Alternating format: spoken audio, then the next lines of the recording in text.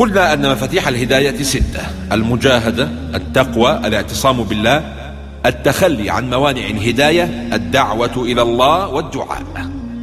والحديث الآن عن مفتاح من مفاتيح الهداية، وهو الدعوة إلى الله. كلما دعوت غيرك إلى الخير لتهديه، كلما كافأك الله بمزيد الهداية. قال ابن القيم: كما أن هدايته للغير وتعليمه ونصحه يفتح له باب الهداية، فإن الجزاء من جنس العمل، فكلما هدى غيره وعلمه هداه الله وعلمه، فيصير هاديا مهديا، كما في دعاء النبي صلى الله عليه وسلم الذي رواه الترمذي وغيره: اللهم زينا بزينة الإيمان واجعلنا هداة مهتدين. قم بدلالة الناس على الخير مقتفيا في ذلك أثر رسول الله صلى الله عليه وسلم الذي أثنى عليه ربه فقال: وإنك لتهدي إلى صراط مستقيم. فأرشد الناس إلى كل خير.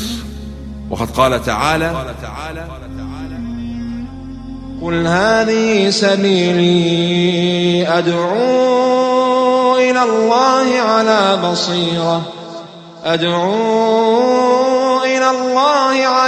بصيرة أنا ومن اتبعني وسبحان الله وما أنا من المشركين.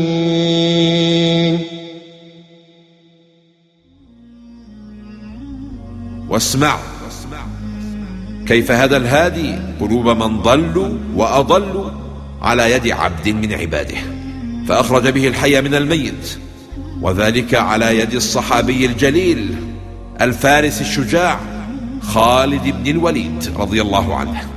فتح خالد بن الوليد رضي الله عنه حصن عين التمر، ووجد فيه كنيسة وفيهم جماعة سباهم، ومنهم 40 غلاما يتعلمون الإنجيل ليبشروا به، فقسمهم على جنده، فمنهم من أخذ غلامه ورباه، ومنهم من باعه على أهل مدينته.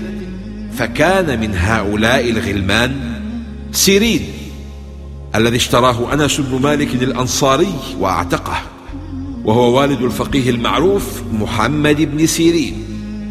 ومنهم الغلام نصير، وهو والد الفاتح الإسلامي والقائد الشهير موسى بن نصير. والغلام يسار جد محمد بن إسحاق كاتب السيرة.